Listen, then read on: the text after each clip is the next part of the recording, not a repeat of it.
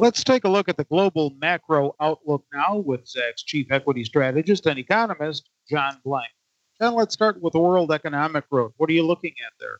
Yeah, Terry, we're looking at a 5% growth rate for the world economy, which is pretty strong relative to last year. So that's what people got to keep in mind is that the world economy is definitely on the mend and we're going to see better growth rates out of it. We've discussed earnings growth arriving earlier than expected before, but I'm seeing in your macro outlook the S&P 500 EPS snapback peaking in the fourth quarter of this year.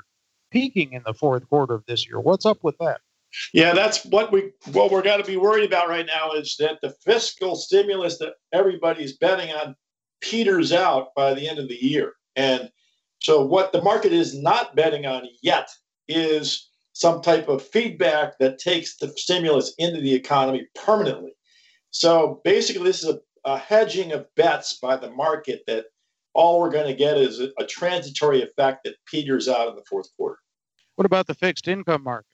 Well, there we've got two stories. The short end is going nowhere until 2023 because of the Fed and all the other G10 central banks. And then you get the long end, which is basically becoming a proxy for core consumer inflation expectations, and that is going up. However, 1.5% of the 10-year as we speak today on February the 25th is not a cause for concern by this economist.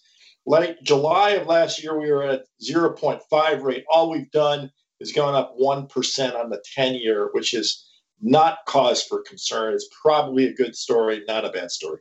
Where's the dollar headed? The dollar's probably going down in the weakness, although this is a new headwind to see the 10-year rising, and it could create a stronger dollar as a result of that. But the other part of it is just how much people bet on commodity currencies. And then how does that play out within the dollar exchange rate? The other big factor when you look at the dollar is the euro, because the European Union is in the doldrums and they're not fixing their vaccination rate. And a lot of times these broad dollar indexes have 40, 50% weights on euro because of our trade patterns. So the other problem here is you really got to focus on different stories within the dollar index, the European story, the commodity players, and then, of course, the rates. So it's getting to be a place where talking about the dollar at a high level is getting worthless. What are the main energy drivers this year? The big driver is that OPEC has really cut back on production. And when you put that up against a 5% world GDP growth rate, you've got a supply-demand mismatch that's giving you those higher energy prices. So the question is, when do they meet? And if they meet, how much do they add back to the oil market from their historic cuts? And as for the base metals, copper lower, gold flat. Is that correct? I think so. I think the peak is in on copper in 12 months. Obviously it can run for months before it tips over, but I think at this point, again, it's a transitory moment for copper and gold flat at best. I think gold goes down, but generally speaking, not enough to be concerning. And so I put it at flat. But basically the point is the precious metal story is not happening because the economies are heating up and people are putting their money to work and Bitcoin is going up, which is kind of an alternative now. And copper is basically getting a bid on this high GDP growth rate. You looking for an uptick in ag products? And if so, is that going to feed the flames of inflation in food prices? Again, I think this is, for my models, getting close to a peak. Again, that's not a technical term for me. It could be a peak within a few months here, not a few weeks. But within the first half of the year or 3/4 of the year, ag products are going to peak. In a year from now, I expect the price of all these commodities to be lower, not higher.